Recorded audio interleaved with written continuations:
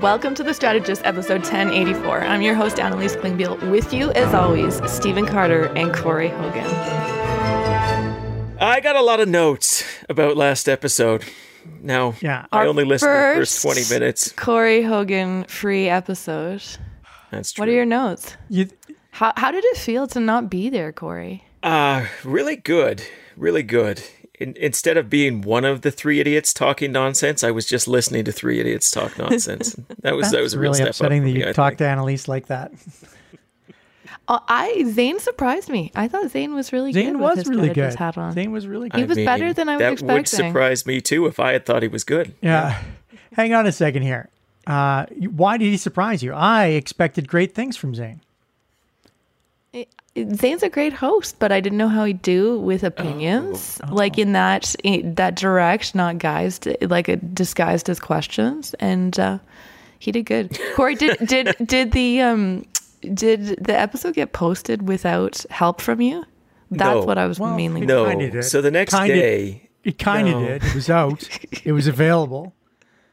It was available. I mean, people could get it if they would look at the right spots. I mean, if they were committed listeners, if they looked at like you, who doesn't normally post the episodes, posting a link to an MP3 rather than say posting it to I think the question was Spotify it available? and Apple and all of those. Yeah, so swing and a miss. Yeah, it didn't kind of go our way. It's okay. We'll try again. We all learn. When's our next one where we don't have you? Just out of curiosity. Hang on, let me just check here. August 3rd. It'll be a while. August 3rd. The fact that it happened, Corey, was impressive. Like, no one backed out. I mean, but it didn't actually happen. It did. We tried to post it. There was people... Real artistship. There was people who Steve Jobs listened to the podcast. So we got downloads. Okay, well, why do you only make it 20 minutes? Why didn't you listen to the whole thing? I mean, life goes on, and sometimes you realize there's a new episode of the Rewatchables that you'd rather listen to. They're doing Courtroom Month. Stop listening to this right now and go listen to the Rewatchables Courtroom Month. Hang on. This is perfect. Great. We went through this last time because we have a promo, right? Every once in a while we have to promo ourselves, and oh yeah, we do. Yeah. So we're promoting ourselves. We're not asking them to go to other people's podcasts right now. Oh, yeah. Okay. Yeah. All right. We've got partners now that rely on us for their revenues, which is ridiculous. Give by every plug, measure. Carter, for why they should keep listening. Yeah. I actually don't know why they would keep listening. It's the middle of summer. I can't imagine you've got topics. As soon as that download is counted, I got to tell you, from the moment you've heard this, as far as the advertiser is concerned, you've listened to the episode. Thank you. Yeah, it's good. So why are we still here? Why are they still here? We're still here because we have Let's talk about outside before we talk about our first segment. Carter, you had an adventurous weekend outside. Yeah, you remember I crashed last week on my mountain bike? I crashed 2 more times yesterday. That? And then Heather took a header.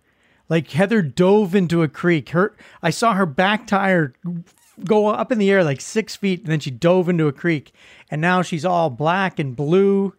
It's not good. It's not good. There's no funny punchline to the story. She's like covered in bruises because she bruises like a ripe peach. Heather does. It's not good. So, anyways, that's happened. So we may not be mountain biking for a while. So this is like your second chance to turn off the episode and go listen to Rewatchables, I think. Let's move into our first segment. Where did you go outside? Talk about your toddler that won't sleep in a tent. It was good. We were backpacking for a couple days out of cell service. It was wonderful, except for the sleeping parts. But the rest of it, lovely. Except for the sleeping parts. I remember the sleeping parts being the best part about having a toddler. Corey, was I wrong there, or is that right? I mean, it's the light. Yeah, I don't know what you're talking about. Yeah. Hey, speaking of not knowing what you're talking about, do you really think, given the Hockey Canada scandal and its actual content, saying they need to protect the athletes was the line you wanted to go with there? I wasn't talking about really the athletes. The phrase that you thought? There's a much, much larger group of athletes than the people who are assholes. The athletes that come next, the athletes that came before, the athletes that weren't involved in the scandal. The point of the whole organization is for the athletes. It's not just there to talk about sports. I mean, The athletes that did stupid great ass nuance shit. that The athletes that did stupid ass shit should be tossed out, but that's different than their primary objective, which is taking care of athletes. Yeah. So agree with all of that. I think the soundbite that you have provided to all of your haters is pretty solid, though. Oh no, Yeah. I don't have any haters. Yeah. People just adore me. Third exit chance. People adore me. The verdict they did. Okay. What are we doing now? Okay, guys, let's Do move into we our have first any segment. topics? Our first segment is called X. Oh, seriously? We can keep this short and sweet. Yeah, we're doing it because I leave cell service for a couple of days. I come back to news that Twitter has a new name. It's been rebranded as X. Is this for real? I mean, sort of. Elon Musk has wanted to create X.com since his PayPal days. And in fact, it's part of why he was ousted from PayPal. And he actually created, or he sold, or I don't know, like it was restructured in a way that X has owned Twitter since the spring. This is not actually new at this point. But the idea is Elon wants to turn Twitter into the everything app, what essentially is WeChat for Chinese-speaking populations, where you can send money, you can buy things, you can talk to people, you engage with the world, you can subscribe. It's this everything app that he's talked about for decades at this point. He would like to create it. Unfortunately, he can't even maintain the app that he has right now that does like one of those 12 things. So is this for real is an interesting question when you look at it through that. Is the concept for real? Yeah. Will the execution match his aspirations? 100% no. Carter, what's your take? Like every, I would say like 3 or 4 episodes, there's like a new Twitter thing, but people are still on Twitter. There still hasn't been this like mass exodus. Like, why are we still talking about Elon and Twitter? It's real. I think I said this before. It's super hard to give up a community that you've created, and the communities that we've created on Twitter. I have, lots of followers on Twitter. You know how many followers I have on what's the new one? Zuckerberg. Threads. Yeah. You know how many followers I have on that? No, seriously. Tell me. I have no idea how to tell. I don't know how many followers I have. It keeps going up, but I don't, it's not 15,000 followers. It's not like the community that was kind of created and curated that we put together over a course of, I don't know how many years we've been on Twitter, Corey. It's been a long time because you and I are old. Since 2008 for me, I think. So, Twitter has gone through many iterations. I mean, used to be you could buy fake followers for your good friends at work. And then you have to buy them apology cakes when you do that. Yeah. Those things happened, and Twitter was great for that kind of stuff. And then Twitter became about seeing information in real time and keeping abreast of information as it happened. And now Twitter, Twitter is a raging cesspool. Most of the tweets that I am tweeted at now, I don't even read because they're from people I don't know. They're like, I'm just getting shit on. I don't understand what the value of the enterprise is anymore. And so my latest tweet is I'm out for a bit. I'm leaving it behind. I find our Discord. So I was gonna let's stop there because as you were complaining about it, South Beach. Yeah, as you were complaining, I was going to say, when are you leaving? So you are leaving. I didn't cancel the account. I haven't taken anything rash. Yes or no? Are you leaving? Leaving's an interesting word. I don't know the answer to leaving. I'm not leaving. I'm not there though. So I'm not going to be posting information there as much. I don't think I'll be posting there really at all. I'm just not that interested in the interactions, and I'm not that interested in the community any longer. Well, this is an interesting thing. Like, I think it's not a binary. I still have a Facebook account. Yeah. I haven't posted on Facebook, I think, in years. So what? Right? I deleted my Facebook account. Why don't you just delete it? Can't delete it. Well, why did you? I guess would be my counterpoint. Like, it's a free service. I might want to dip my toe into it. There's some stuff on there that I don't mind having access to, old photos and whatnot. These things do not require big, dramatic, I'm never drinking again moments. We just use them less, actually, it's a perfect metaphor. In my 20s, I drank a lot. I never quit drinking, but I have like 5 drinks a year at this point. And your 30s. Well, your 30s are a pretty 30s, monumental decade as well, as I recall. Yeah. But you don't need these big, dramatic, binary life decisions with social media accounts or anything else. You can just gradually change your habits. And I think what Twitter is going to face is not a moment where we all decide en masse, it's all threads and we're never going to use anything else. I think it's going to be the slow loss of our interest. We're just going to slip away from Twitter. And it's funny because I'm not even doing what Steven's doing. I'm not taking like some time away. I'm not stepping off to another primary platform or anything like that. But I was talking to my wife today and she asked me something about some thing. And I said, I don't know. I haven't really been on Twitter for the past few days. And it's been a long time since I've been able to say, I don't know. I haven't been on Twitter for a few days. And that's just the reality that Twitter is going to have to contend with. So do you think as more people take that stance, Corey, like you're saying, it doesn't have to be black and white, just as they're on it less, yeah.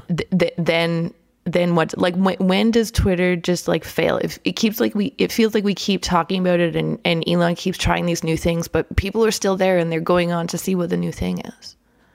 Well, he's the world's richest man. I think he's worth $150 billion or something with current Tesla market prices. I don't know if that's 100% accurate, but the thing is, it will live as long as he wants it to live. But it doesn't make money right now. It didn't make money when he bought it. And now it has debt financing and its advertising revenue by all accounts has gone down. And Twitter Blue, his subscription service, has not really worked. But when you're the world's richest man, you can keep digging that hole as long as you want to. You can create X. Just to bring it back to your original question, you can try to create the app of everything. And you can do that, as a fantasy where you're not really taking any serious steps towards it. Or he could drop another $10 billion into this bloody app if he wants to. It's all available to him with that kind of money. So when does Twitter go down? Twitter goes down when he loses interest or he just can't take another body blow on this particular one. Could be economic, could be emotional, the way that he keeps getting his ass kicked in the court of public opinion. But Twitter will live or die based on Elon Musk's whims. It will gradually be less relevant for the rest of us. Will those two lines cross? Who knows?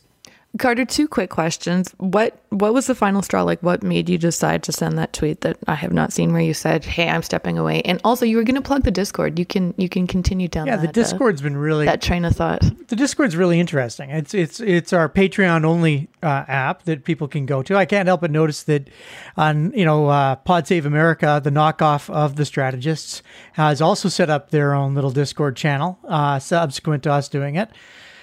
They copied the whole fucking format and then they copy the Discord. I mean, Corey, I don't even know what to do about it. It's David versus Goliath. They are literally called Crooked Media, Steven. Oh, this is how they roll. You know what? You nailed it. I can't remember the question. What the question was? What was the final straw? Why did you tweet that you're staying away from Twitter? Like, was it one thing? Was it one mean troll? Was it this X thing? What was it? It wasn't the X thing. It was the CEO of Twitter putting up her Twitter defense, her linked tweets of the of why they decided to go to X and what X was going to be. And I just thought, that's interesting. That's an interesting idea. But, a place governed by AI that's, all these things to everybody, that's not what I signed up for. I signed up to get really interesting information when I needed it.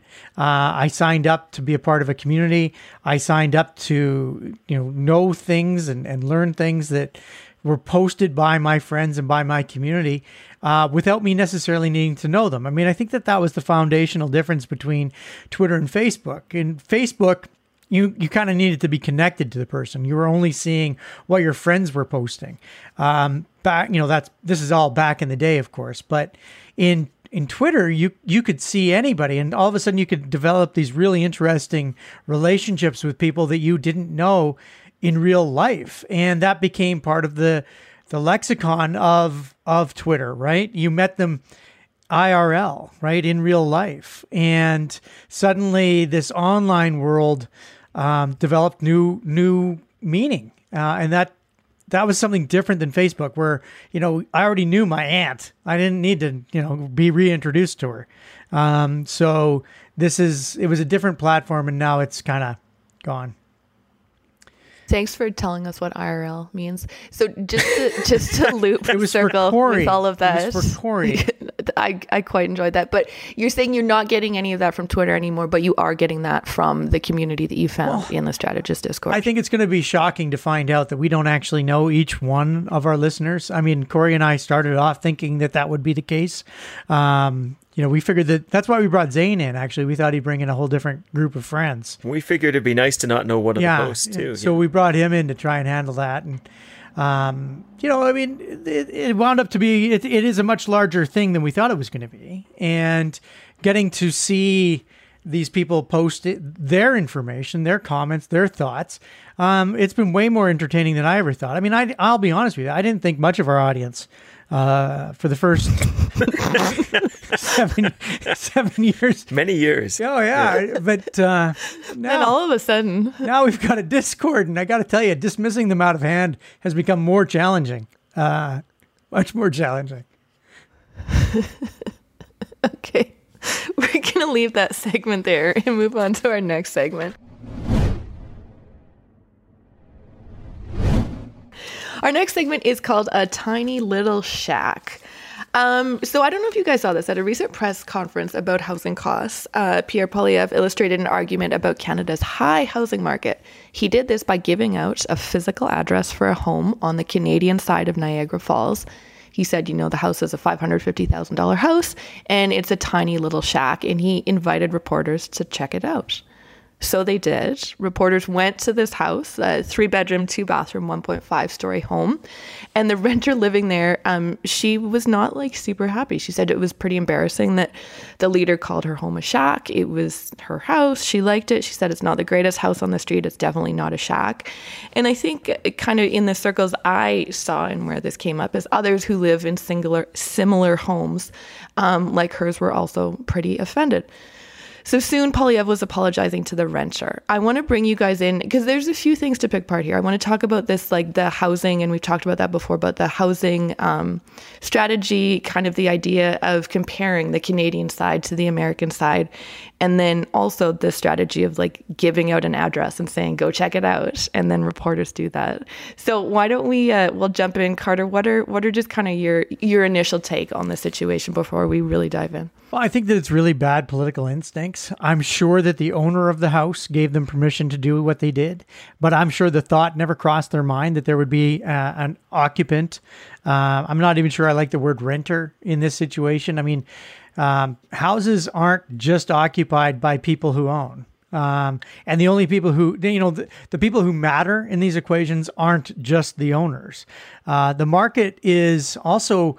the way that conservatives have taken this thing on just confuses me altogether. I think this is a really important issue. And instead of trying to point out what the solutions are or what they would do, they just continually point out the problems. And I really struggle with that type of political instinct that says, look how bad this thing is. And there's no solution presented. And then, the political instinct of calling something a shack where, frankly, a lot of Canadians live in a, Corey and I live in the inner city. You live in the relative inner city. There'd be lots of people who I think would point at our living situations, not Corey's, because his mansion, from the, I mean, old-timey mansion. Yeah, I mean, it's crazy. In Che. In Che. I mean, anybody lives in Che. No one calls Che. Yeah, but it's not everybody needs to live in the same situation. I don't understand people who need 2,500 square feet and a double garage that opens up onto their street. I don't understand that. I don't need that for my lifestyle to be full. I'd rather be outside all the time. I don't want to take care of my lawn, right? There's different priorities that different people bring. And I just think that Pierre doesn't understand anything but his own point of view. And that shows that he's got really bad political instincts in my mind. Corey, jump in. What's your kind of initial take on the overall situation? Yeah, I don't feel the same way Stephen. I do think Pierre Poilievre has explained what he thinks the solutions to this particular challenge are. I also believe this is a challenge, and it is a existential one for an entire generation of Canadians who are entirely priced out of home ownership unless they happen to have really good lines of credit with the bank of mom and dad, right? And that's really troubling for me because that's how wealth becomes entrenched in just a few people's hands and not a lot of people's hands. And that, that's something that politicians need to wrestle with because removing the dream of home ownership from a generation is not a good idea. And by the way, I know people can say, yes, well, renting's an option. Yes, of course, renting's an option. But renting is also becoming increasingly unattainable just because these things do tend to trickle down. And ultimately, it becomes about the cost of literally living, like where you're going to live and how challenging this is. So, he did what politicians do. He tried to make a point. He tried to illustrate a point by using an example, and it was pretty callous because, of course, there was a occupant there. I think in general, when you're casting dispersions on a house that somebody has lived in, does live in, could live in a house like it, you're probably on some pretty shaky ground if you happen to be a politician, because I'm sure there were a lot of people who said, fuck you, right? Like, I'm sorry I don't live in the McMansion you think I want to. And it reinforces some of the challenges people have with Pierre Poilievre. But I think, this is something that politicians struggle to do. To maintain relevance for a particular issue, they try to create hooks, and they try to do that with stories. And I'm sure this was just like on a list of summer things to do. Let's find an example of a house in Canada that seems overpriced in a competitive environment where we want to be politically relevant, and let's make the point. And Southwestern Ontario seems like a pretty good one because right across the border, very close, you do have much more affordable housing. All of that said, I do want to point out something obvious here, which is there is another way to read the fact that a house in Canada is worth an awful lot more than a house in the United States. And that's that it's a lot more desirable to live in these environments than it is to live in the United States. Yeah, I mean, aren't we talking about in and around Detroit, Michigan or something like that? Isn't that where... Buffalo. I mean, Buffalo. Massive industries that have been driven away from these areas. Canada has been able to survive. We've got, a totally different downtown situations. I mean, it's apples to oranges, but he tries to simplify everything into eensy weensy tiny little sound bites that his electorate can understand. And but I mean, I guess it works with our audience, but does it work with anything else? That's politics, though. Like, I think that your dislike of the guy, your evident dislike of the guy is clouding it. Because, like, the idea that you would simplify an issue and illustrate it with an example is not, I mean, that's what you do for a living. I do it well, right? Like, the difference there. So Carter, what was the right way? What was the right way to do it in this case? If you want to illustrate how expensive getting into the housing market is in Canada and you want to use the States as a comparison, walk us through how you would have done it, both of you. Well, why am I accepting that premise? Why am I comparing our expensive housing to the United States expensive housing? The United States, they have certain areas of cheap housing, to be sure, but the United States isn't immune from the housing bubbles. There's all kinds of places. Let's compare Vancouver and the Lower Mainland to San Francisco. There's all kinds of places in the United States that have unbelievable housing markets that are pricing out its residents. The fact that you can find we can compare Nova Scotia to New York City if you want. Let's go for it. New Brunswick. So you're saying you just wouldn't have touched it. Like this is not something you would have touched. I would have just said, I don't understand what you're doing. Like, we're going to pick one market that is super high and one market that's super low. I mean, they happen to be relatively close to one another, but outside of that, they share no common. Like, it's not like the people in that area are going to be like, oh yeah, maybe we should just move across the border and buy a house. Like, it's just this was a part of the calculation, is that it was a manufactured comparison. It's not real. I mean, we can compare, all kinds of different variables for housing. Housing is what is it they say in real estate? Location, location, location. I mean, you're comparing apples to oranges here, and the media should have picked up on that as well. I mean, I just think the guy's really fucking horrible. So what do you want me to do here? Corey, Is there a right way that you would have done it? Yeah, well, first of all, a couple of fact checks here. The cost of housing has gone up way, way faster in Canada than the United States. So, yes, there are problems with affordability. This time, look for the past 30 years. Look for the last 40 years. It's out of control in this country. This is a real fucking problem. I'm not denying that it's a real fucking problem. I'm denying that the way that he made the comparison was really bad. The comparison's not real, Corey. If you want to take a median house and a median house, then we can talk about it. But when we talk about choosing different locations based on what we can get the best comparator of, that's not real. It's not an insane comparison to say this country that is very like us in the same geography has much more affordable housing. That said, I think that the way the point actually gets made is by talking about things that actually lead to your policy solutions, right? And the thing is, I don't know a thing about the housing market in upstate New York, but I am guessing, because it's in New York, that it's not an incredibly affordable place on account of an incredible lack of red tape and, just this ability to build without any consideration of regulations or any zoning or any controls like that. So I don't think it actually lends itself to his policy solutions. And the comparisons, I think, were probably more readily available with, frankly, markets in Texas, markets in Canada like Calgary, where it is easier to get things built, or has been historically. That seems to be something that we are struggling with more recently here. But he has a suite of solutions. Those solutions include,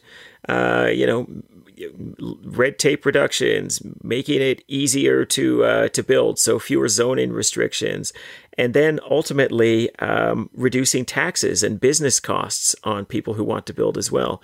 And if he could have pointed to a jurisdiction that did those things and managed to make housing affordable, that would have been much more meaningful to me. And it wouldn't have had this mean-spiritedness of picking on a quote-unquote shack, too. I think that there were ways that you could have gone there. But again, I'm answering the question mostly because it was posed. I think it was a gaffe. I think it was not very considerate. I'm not as grossly offended, and I'm not as shocked by the composition, I think, as Stephen seems to be. Okay, the personal nature of it, Corey. Sorry, can I jump in, Annalise? May I?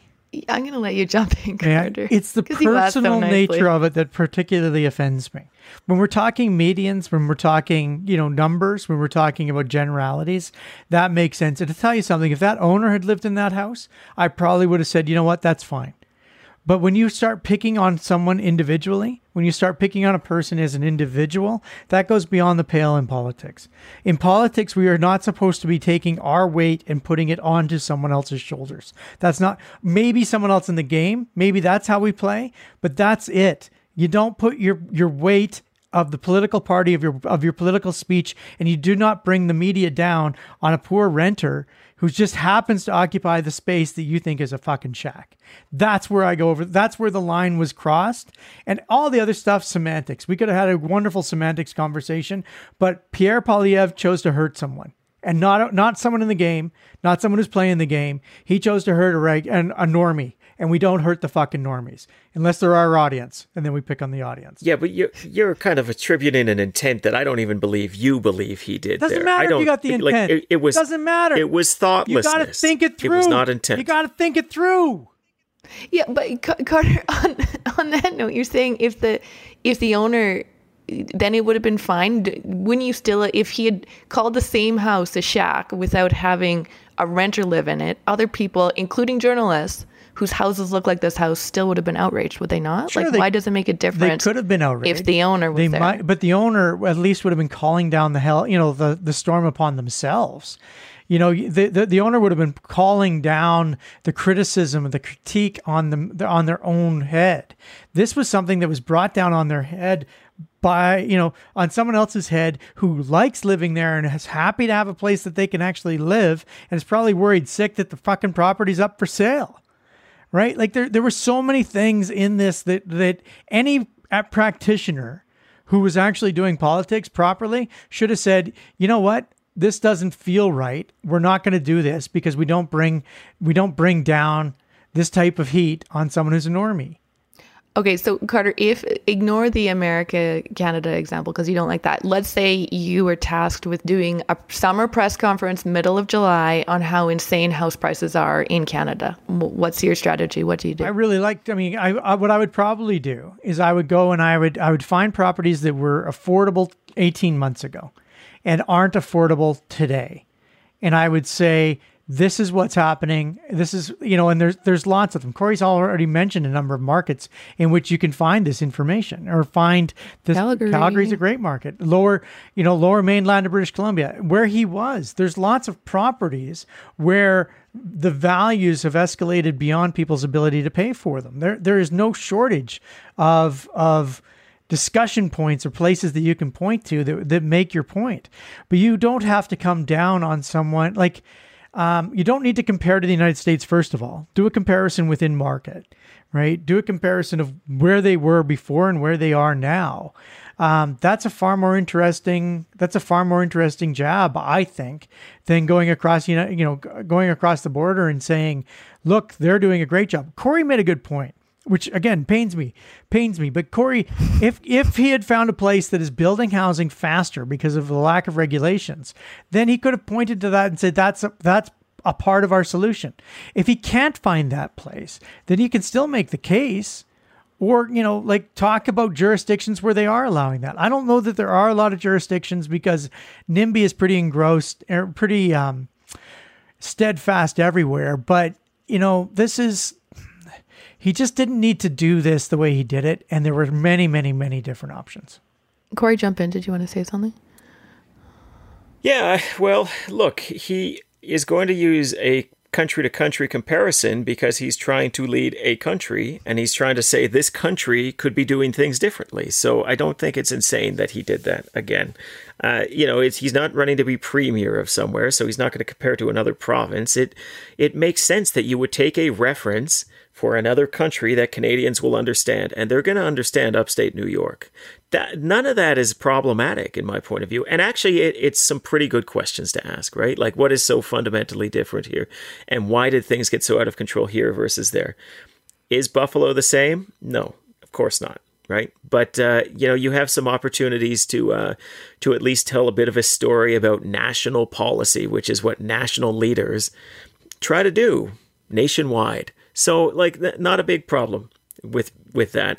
I agree that it was a bit of a thoughtless, careless hit, and he should have considered how people might feel about a house like that being called a shack.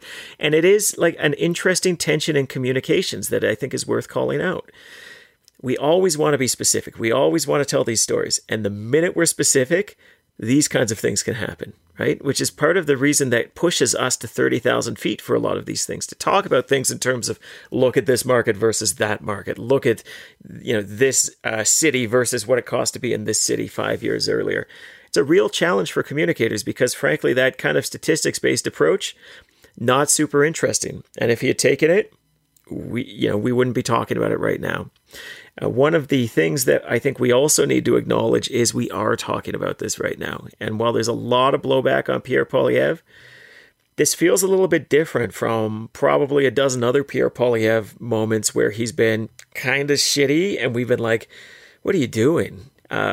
Where I think you are still left with the point, right? There's been probably a lot of conversations nationwide about, do we have a problem with gatekeepers? Do we have a problem with overregulation? Is this a solution? Because it's sure as hell a problem.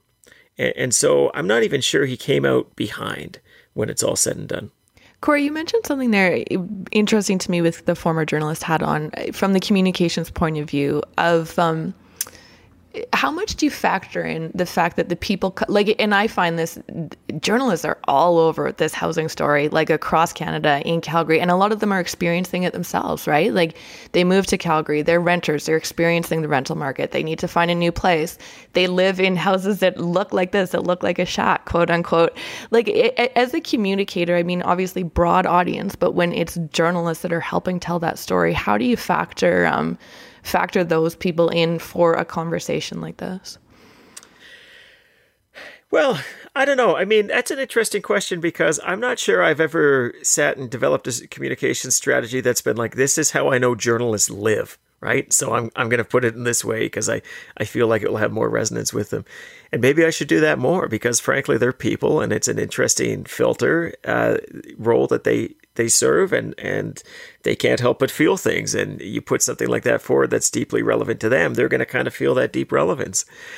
But yeah, I think that when you've got an issue that people are just sort of feeling, it is more likely that journalists are going to leap on it and stay on it because they're more likely to be having those feelings themselves, whether that be, concerns about the education system if they happen to have children or, crime in a neighborhood and they happen to live in that neighborhood. I can think of a ton of near autobiographical columns and stories where people have written about something that's of interest to them. And, my sense is the minute a journalist feels like that's what you're doing, like you're doomed, like they're going to run the other way out of a sense of integrity. But certainly it can help us propel the story a bit further. Carter, do you have any thoughts on that one? Well, I think that this is one of the things that I've done in politics for a long time. I mean, one of the strategies around media relations for Nenchi's campaign was the idea that there would be this movement to fairness, right? We knew that journalists weren't just going to accept that there was only two leading candidates. They were going to have to bring in an upstart, a challenger, in order to fulfill their own sense of fairness, right? They had to cover at least one more. And that's why we focus so much of our attention on becoming the third place candidate in that race by September the 1st. I mean, really, our entire campaign was predicated on that versus trying to win at some later date. So if you understand that journalists are in fact real people and they do live in the same situations and they are facing the same problems. I mean, one can look at the journalists who were covering COVID. I mean, there was a tremendous amount of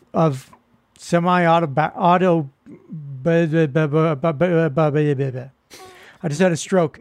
Autobiographical, kind of reporting that was going on there, because there were pressures that all of us were feeling, that journalists were feeling as well.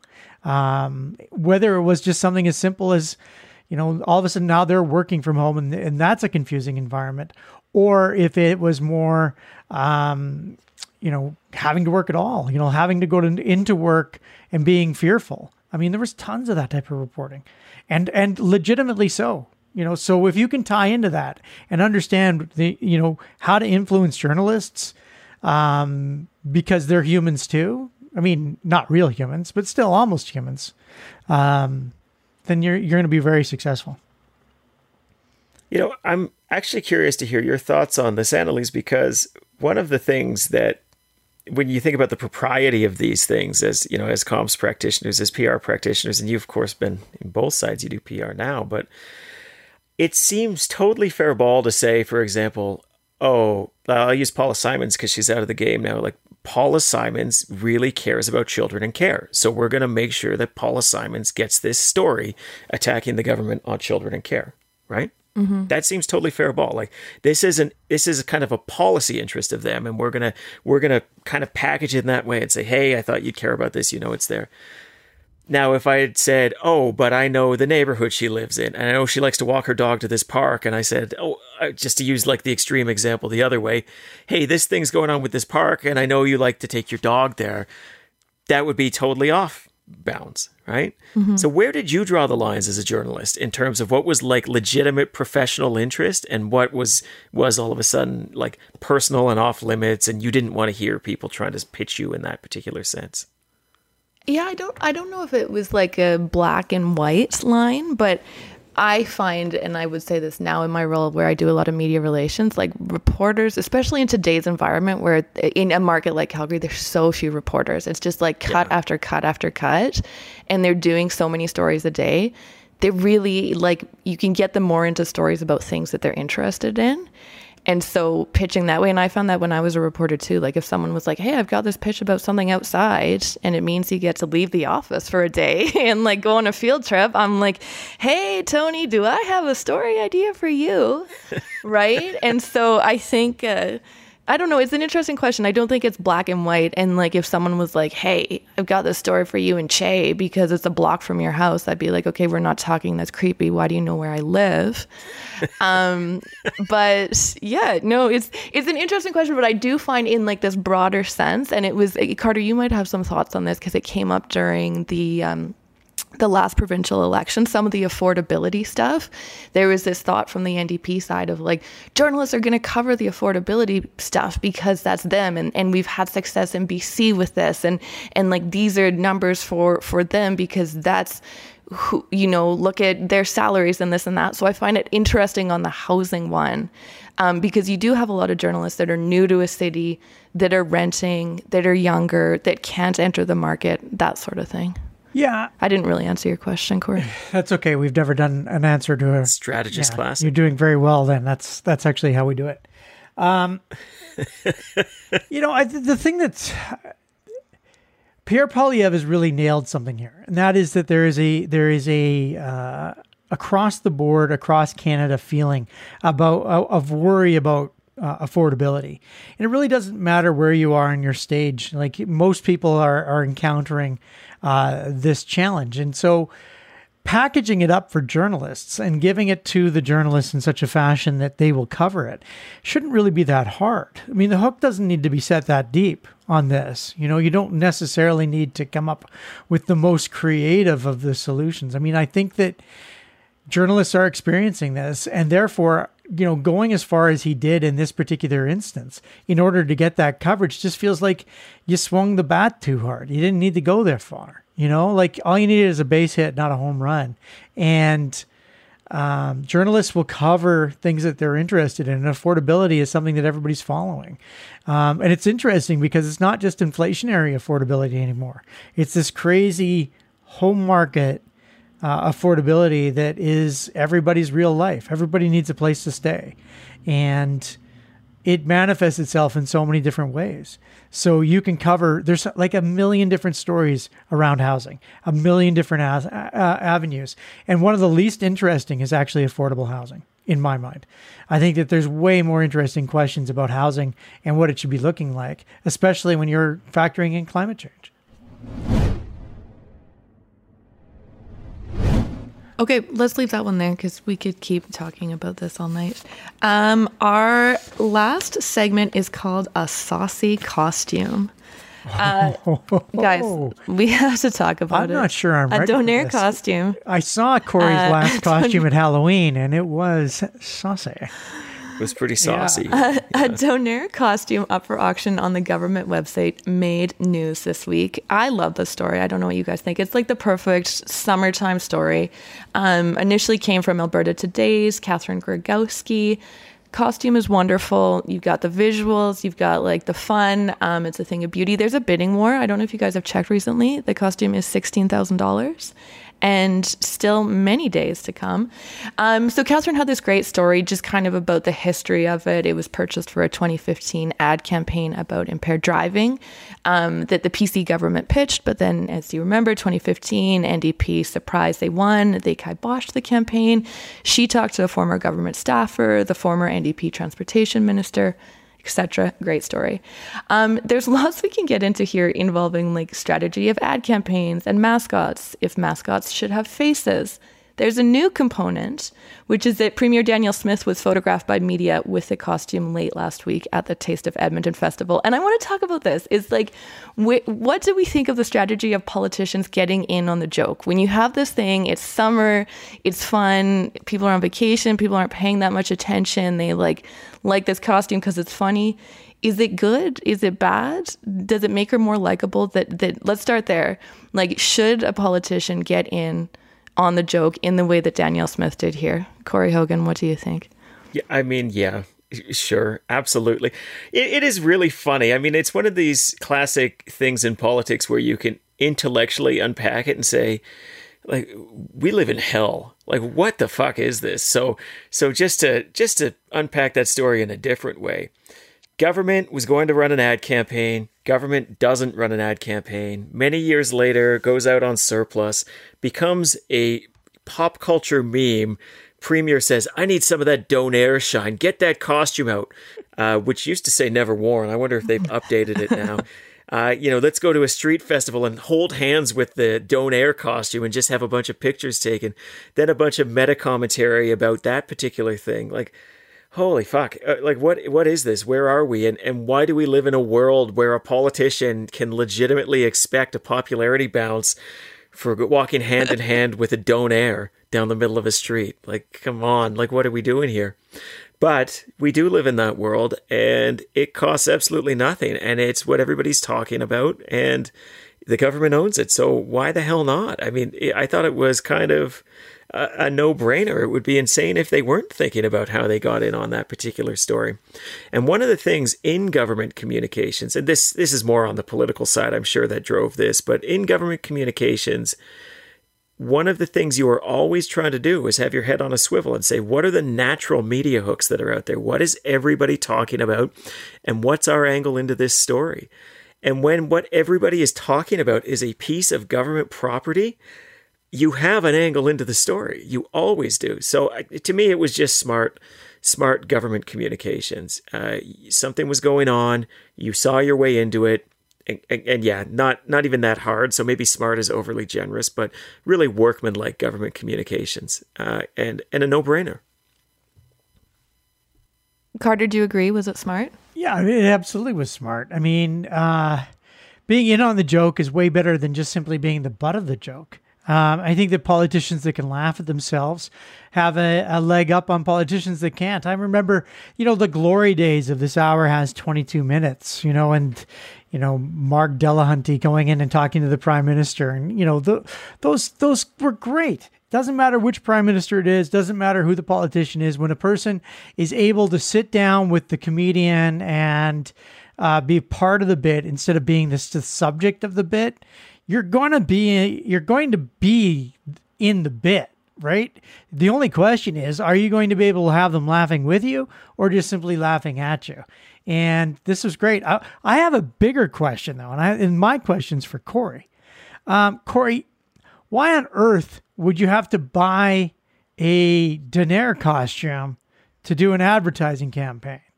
Like, I've done a lot of advertising. I've never bought a costume. Like, I don't think I've ever bought a costume. I've rented costumes.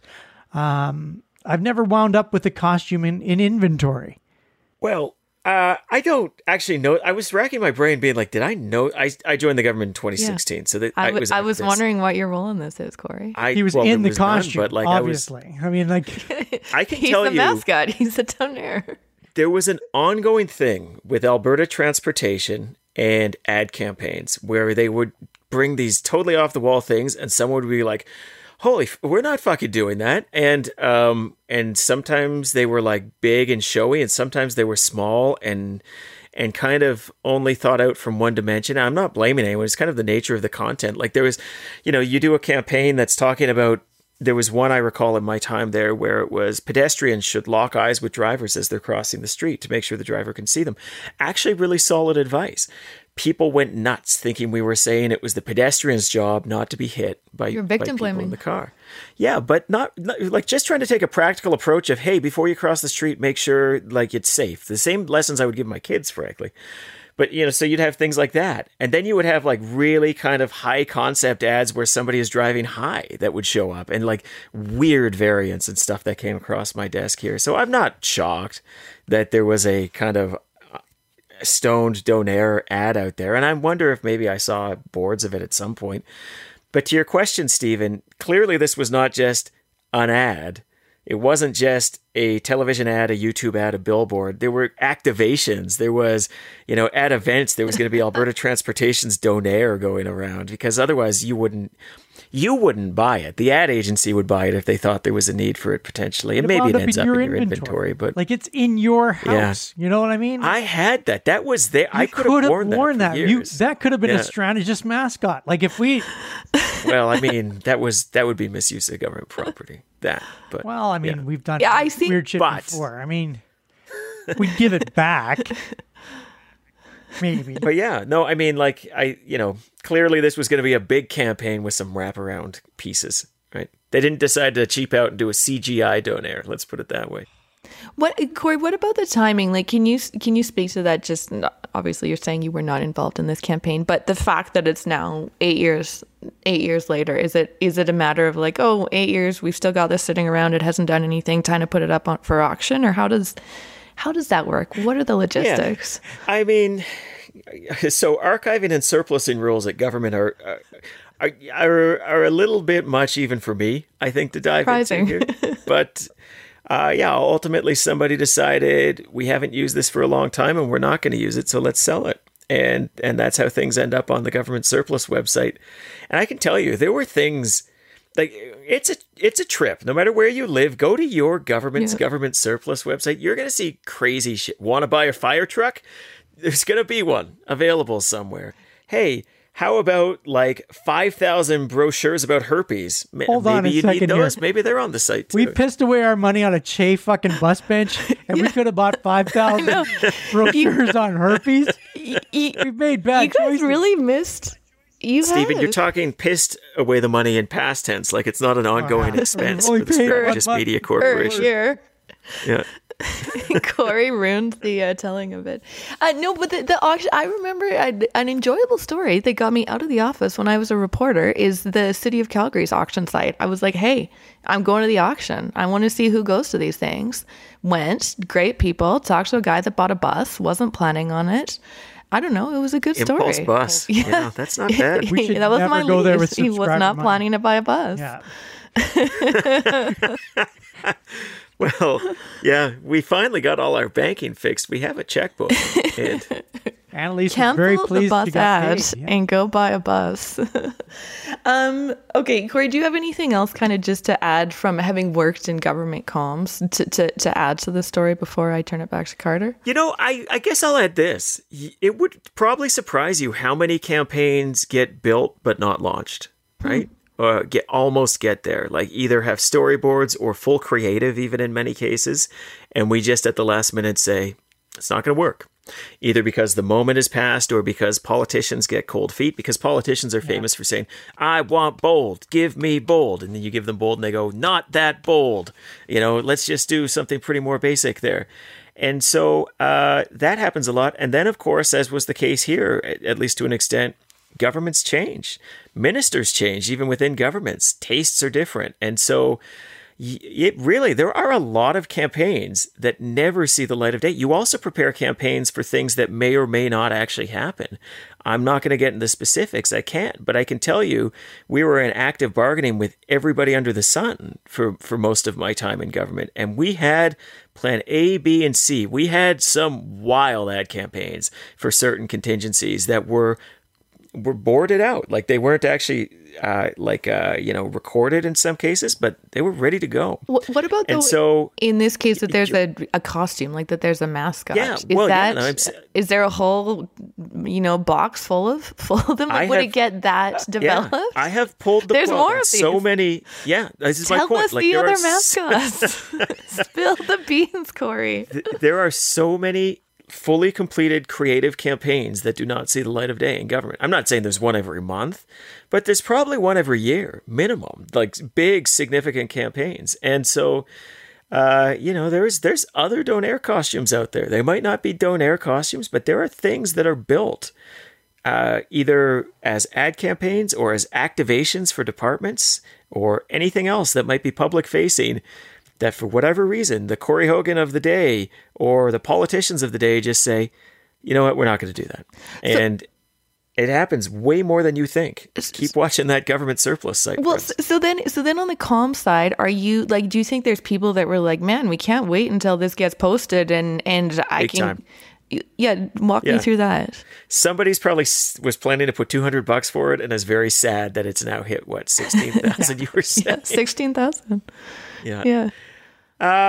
So, I mean, you have to have a good sense of the nuts and bolts as to when it's all going up. But I can tell you in kind of a smaller sense, I knew a deputy minister who retired. And so when you're a deputy in government, you get a government car like the ministers do. And you have the option of buying it when you leave. I did not buy my car. I bought my EV that took years instead. But I knew a deputy who had a car that he rode to the ever-loving ground. Like it was like 10, 12 years old. And so what it is like essentially the fleet group will look at like what's fair market value of it. They don't give you a deal. They basically give you like blue book value or whatever. And it was like super low, the blue book value. And I think I'm remembering it properly, but he decided not to buy it. And he's like, I'll just wait for it to show up on government surplus. Nobody else is going to buy it. Like this car with over 150,000 kilometers, like nobody's going to buy it. And I'll just buy back my car for a fraction of what Fleet's willing to sell it for me right now. And so, yeah, like this is a... So did he do it? That happened? I don't actually know because he retired. That's why he got, and then we didn't stay in touch. But sounds like a shady fella, if you're on it. Shady. I don't think there's anything shady about that. Like basically he was saying to Fleet, it's not worth that much. They were saying it is. And if he bought it at auction, that's the market price, right? But that is a bit of a government game. Like these things are coming up and you're like, oh, I might buy that when that comes up for sure. Okay. Very interesting insight, Corey. Carter, I'll bring you back into this. You've worked with lots of politicians. Just to go back to the Danielle Smith hand in hand with the costume, does it take a certain type of politician to convince to do that? Like, as Corey says, comms can say, hey, this is what everyone's talking about. It's summer. This will be fun. Here's a laugh. Go do it. Are there some politicians that'll just say, like, no, I'm not doing that? Oh, yeah, for sure. I mean, I don't think you could have paid Alison Redford $1 million for her to do that. Like, I just can't imagine her going and holding a mascot's hand. Now, of course, a photograph of it will pop up on the internet, but no, I don't think that. I don't think that everybody can laugh at themselves like that. But Danielle, we've said many times, she's an incredibly likable politician. She is someone who, isn't afraid of these types of situations. She, even when she posted the dishwashing photograph of herself, I mean, it's about likability with her, and she knows how to play those likability cards, and she's got a really good sense of it. She always has had a really good sense of what will make her more likable. I think you remember the bus that they had, the Wild Rose had in 2012 with the ill wheels. Oh, we remember. I swear to God, where the breasts I think that she could have she would have been far more successful if they just kept that wrap. And she made a joke of it every time, because she's someone who could have made a joke of it every single time and it would have played, because she has a great sense of humor. She has the ability to laugh at herself. She would have brought people into the joke and they would have felt like they were a part of it. And that could have had some power. But I also understand why she didn't. I mean, it was her and it was very unfortunate. So... Is that the sort of thing, and for both you, because it's maybe like both a comms and politics question, but that you get like a bit of a gut check from multiple people on like, hey, everyone's talking about this summer. We want to do a picture with the mascot. What do people think? Or Carter, in your case with the bus thing, to be like, hey, she's having fun with this. Let's just keep this going. Are there many kind of heads in the room that make these decisions? No, because they'll never will. There's always someone who's just checking, there's way more people who are going to be cautious than there are people who are going to be adventurous. Corey mentioned, the politician who comes in the room and says, let's take a big swing. Let's make sure that this thing is a really aggressive advertising campaign. It's not necessarily the politician that says that. It's 15 people they talk to afterwards. Really? I'm not so sure. I mean, here are the 15 risks that we're taking. The big swing, like most people would say, I'm not sure I see what's in it for you to be holding hands with a mascot. And they will have totally missed the point of what's actually available to the politician. So it is the politicians that can actually see that have so much more power than the politicians that don't, right? So, I think I think there's, if you talk to too many people, they'll tell you. Do you think we need more politicians that see it? Like, do you think we need more kind of laughs and fun and lightness in our politics in today's environment?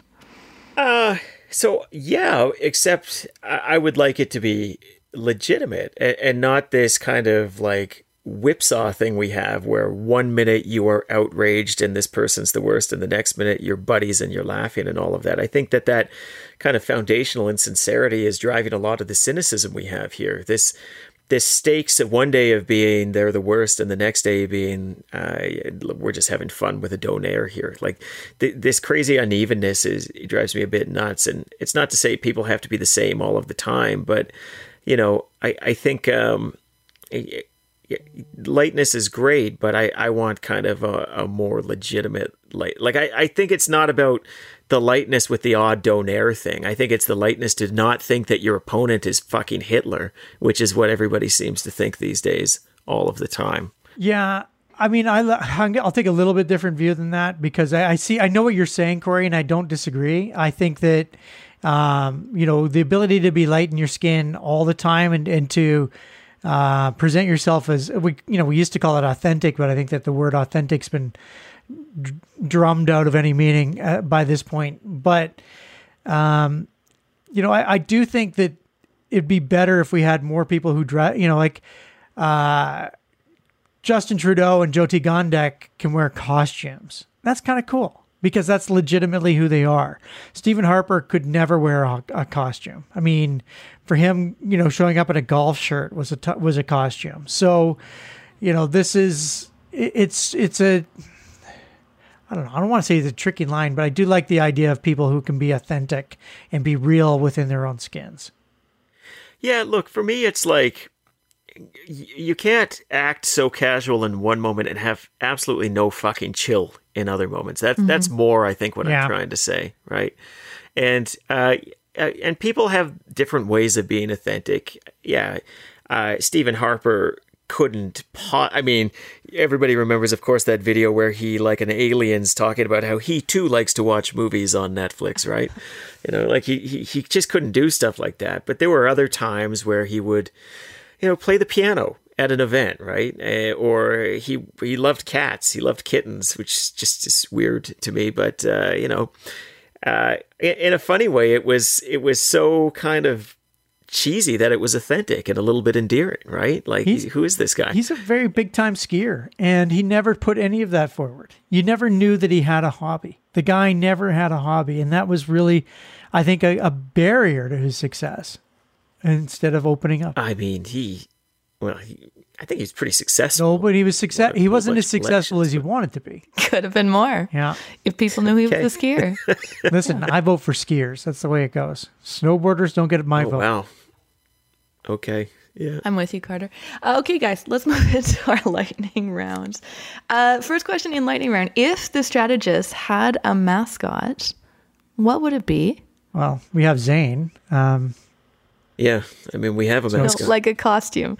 If you had to go and get like a company to make a costume. It would be a donaire representing Aleppo, which is a restaurant in Che, I think. Yeah. Or even Jerusalem shawarma, but that's on the west side. But that's in that's a whole different Crescent Heights West. That's not the same neighborhood. It's totally different. No one calls, for all of the non-Calgary listeners, no one calls Crescent Heights East Che except Corey. And he continues to try to make it a sign now. There's literally a bus bench up there. Welcome to Che. And I heard there's a flag. Is this true, Corey? There is a flag now? Yeah, where can people get the flag? Well, you can get the one-sided flag at westofcenter.ca. Which I know is confusing because it's an east of center neighborhood we're talking about, but that's just how it is. But the two-sided flags, we're getting samples from our suppliers right now. Stay tuned. Yeah. Can it be a two-sided? They'll be everywhere. Okay. Awesome. Next lightning round question. Midjourney. Corey, what is Midjourney? Why do you keep posting photos from Midjourney? I literally came back to cell service and had a picture of like an AI generated thing from a text, and they were like, I saw this on Twitter. What is this? First of all, tell me what Midjourney is and why you were so into it. You looked great in that picture. The rest of us did not look great in our pictures. So you have nothing to complain about. What is it? Midjourney is an AI image generator. Midjourney 5 came out in March, I believe. I think it's even still using GPT 3.5. I could be mistaken on that one. But it's very good. It's very good at simple commands. And so there's a couple of AI image generators out there, and DALL-E 2 is the one from OpenAI. That's kind of the first famous one. But, it has those challenges with the number of fingers, and the quality is amazing in a certain sense, but it's not amazing in other senses. Midjourney does simple images brilliantly. And doesn't follow instructions as well as DALL-E does, but boy, they look really, really good, really high quality. And I've just been playing around a lot with it lately because these are technologies that I think are going to be increasingly relevant in communication. So, when you get these things from me is on Fridays, and this is a thing. I'm going to turn this into some life advice for our listeners here. Every Friday morning, I book the morning off of I'll take a meeting if I need to. But that's professional development time. I spend that time looking up on my craft, playing with the new tools, seeing what kind of AI is a big thing right now, of course, but it might also be, project management tools that are out there or things that allow you to be a better writer. And, if you want to get better perpetually, you've got to find the time to actually put into it and not sort of drift. And so, I've been leaning heavy into Midjourney. It's a lot of fun. Check it out. That's good advice, Corey. This is unlike the time when I was like, hey, this guy who has high school students wants some advice. And you both gave terrible advice. You just gave some good advice. Thank you for that. Okay. Yeah, you're most welcome. Last lightning advice? round I thought question. That was good advice to the high school guys. I think you called one of them a dildo. Or all of them dildos. Yeah. Repeatedly.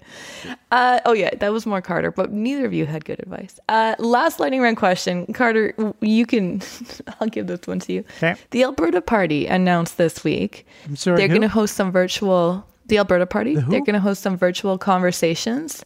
Are they going to listen about the election? Okay. So they say, this is their tweet, the 2023 general election was a disappointment.